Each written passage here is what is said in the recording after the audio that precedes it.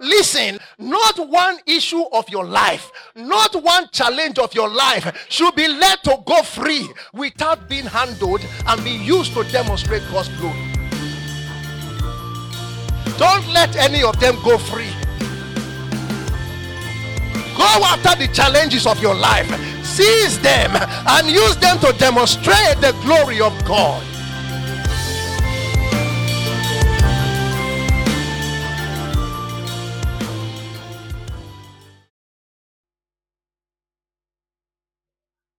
There are three things God wants to do in your life and with your life.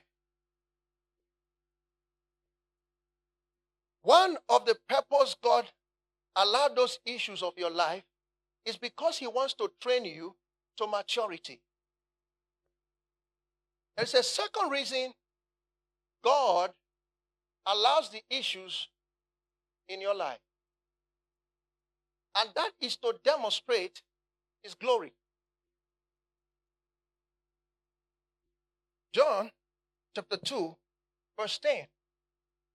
And said unto him, every man at the beginning doth set forth good wine, and when men have well drunk, then that which is worse. But thou hast kept the good wine unto now. Now Jesus turned water into wine, and the new wine was sweeter than the original one that everybody drank before. I mean, why this water was dirty water that was turned into wine. Next verse, 11.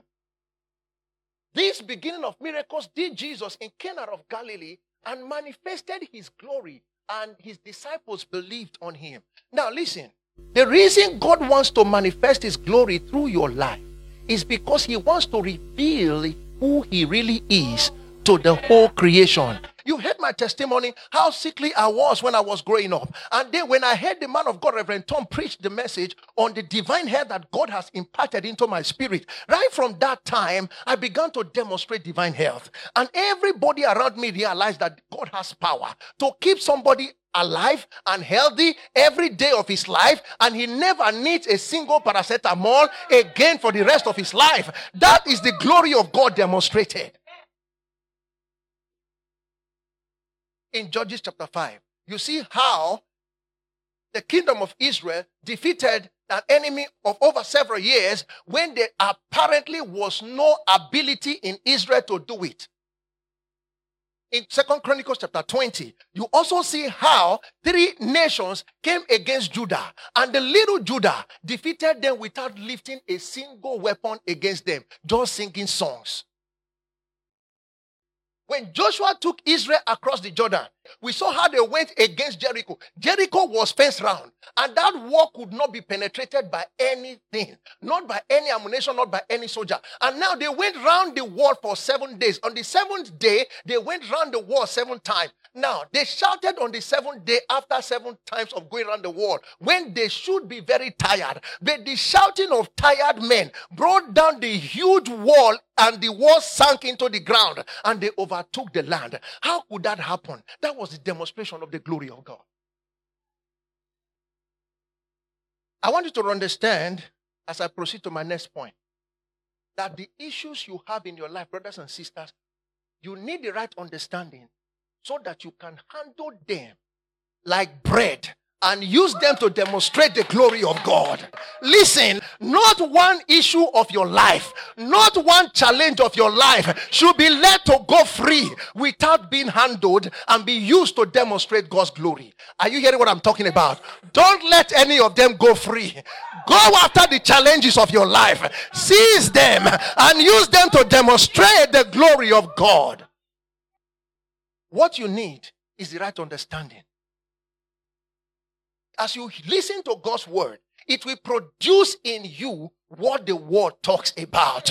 As you hear God's word talking about the power and ability of God at work in you, it will produce in you the ability to begin to demonstrate the characters that God has put in you.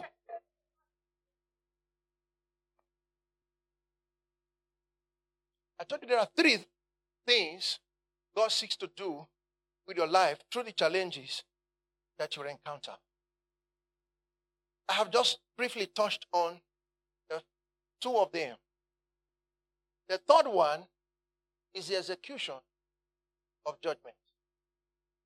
This third one, which is the execution of judgment, is actually going to happen right from this world in which we live in. And it's going to end when we enter into a new phase of God's plan for us. Psalms chapter 149, verse 9. Now, somewhere in this series, I explained to you that the kingdom of darkness has been judged. We saw that in the book of Isaiah.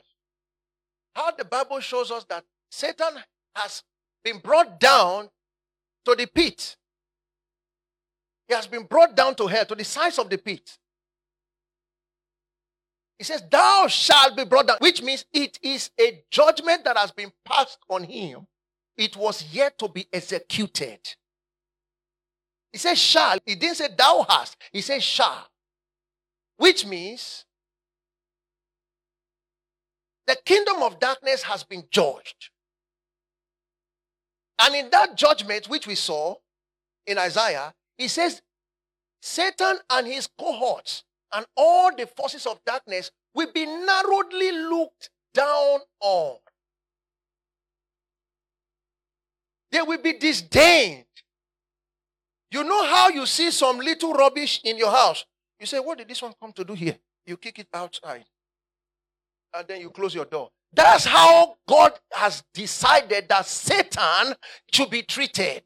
Are you hearing what I'm talking about? And in that verse, it says, this honor has God given to the saints to execute that judgment that has been written. I show you how the judgment was written 2 weeks ago. That judgment has been written against the kingdom of darkness. He says we are the one to execute upon them the judgment written. This honor have all his saints praise the Lord. That honor to execute, to bring Satan to such a small non-entity. Are you following what I'm talking about? Has been reserved for you, has been reserved for me.